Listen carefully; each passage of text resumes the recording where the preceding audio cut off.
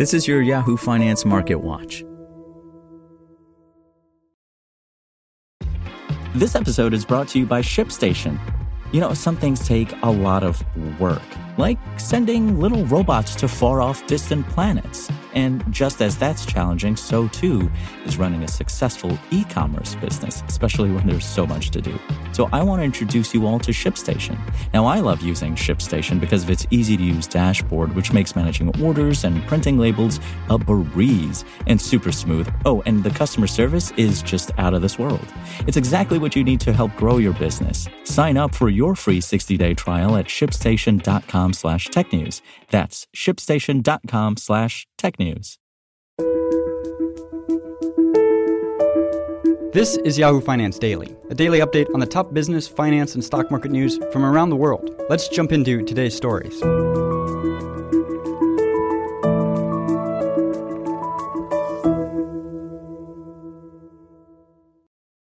U.S. stocks extended a downtrend on Monday to start the week lower, as Wall Street steered into third-quarter earnings season and braced for a batch of inflation reports.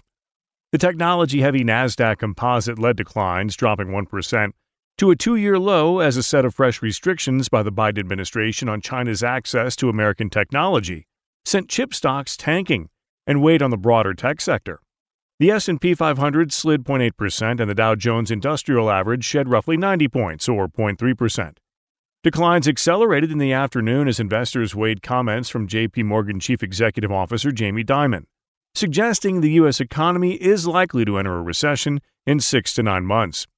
Dimon told CNBC at a conference in London that inflation, Russia's war in Ukraine, and the impact of Federal Reserve rate hikes create a very, very serious mix that could result in an economic downturn, adding that Europe is in a recession already. Technology stocks took the brunt of Monday's selling as chip stocks plunged. Measures imposed by the U.S. to curb China's access to semiconductors aim to slow the country's technological and military advances, but deal a further blow to an industry already struggling with weaker revenues as demand slows for computers, smartphones, and other electronic devices. Shares of major chip makers, including NVIDIA and AMD, closed down 3.4% and 1.1% respectively. The CBOE Volatility Index, which measures short-term expectations for market turbulence, spiked above 32.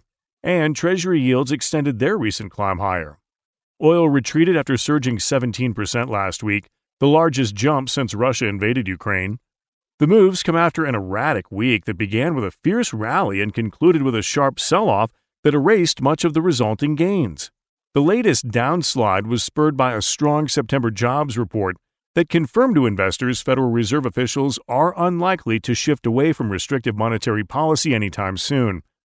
The benchmark S&P 500 index was down 23.6% year-to-date as of Friday's close, but 9 single trading days comprised that entire decline of 32 total points, according to Nicholas Colas of DataTrek Research. The greater share of down days occurred around consumer price index or Federal Reserve-related events. One was prompted by Russia-Ukraine tensions, and 2 came on the heels of bad corporate earnings releases, he added. In the week ahead, all of those factors are expected to test the U.S. stock market. Investors are gearing up for the flurry of bank earnings that typically mark the start to a new earnings reporting period, with results from J.P. Morgan, Citi, Wells Fargo, and Morgan Stanley all due out. Other companies set to report this week included PepsiCo and Delta Airlines. Analysts are bracing for a painful earnings season as persistent inflation, higher interest rates, and geopolitical headwinds weigh on companies' bottom lines. The bear market will not be over until the deteriorating fundamental picture is more fully discounted, Morgan Stanley's top equity strategist Mike Wilson said in a note. Also on Wall Street's plate is September consumer price data, one of the most pivotal reports ahead of the FOMC's next policy-setting meeting in November. While the headline reading is expected to moderate again, all eyes will be on the core component of the report, which strips out the volatile food and energy categories. Economists surveyed by Bloomberg project core CPI rose to 6.5% from 6.3% over the year, per the latest estimates. Volatility is going to persist in equity and fixed income markets until there's a clear indication that inflation is under control. Peter Assel, head of portfolio management at Commonwealth Financial Network, said in a recent note. For more live coverage of business, finance, and stock market news, please visit yahoofinance.com. We'll be back tomorrow morning with your daily update. So until then, thanks for listening.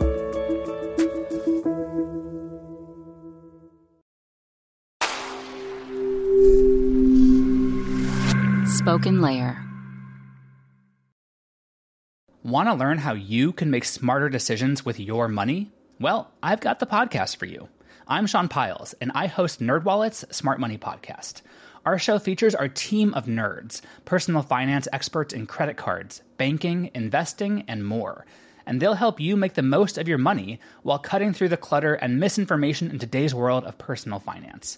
You'll get clarity on strategies to help you build your wealth, invest wisely, shop for financial products, and plan for major life events. Listen to NerdWallet's Smart Money Podcast wherever you get your podcasts.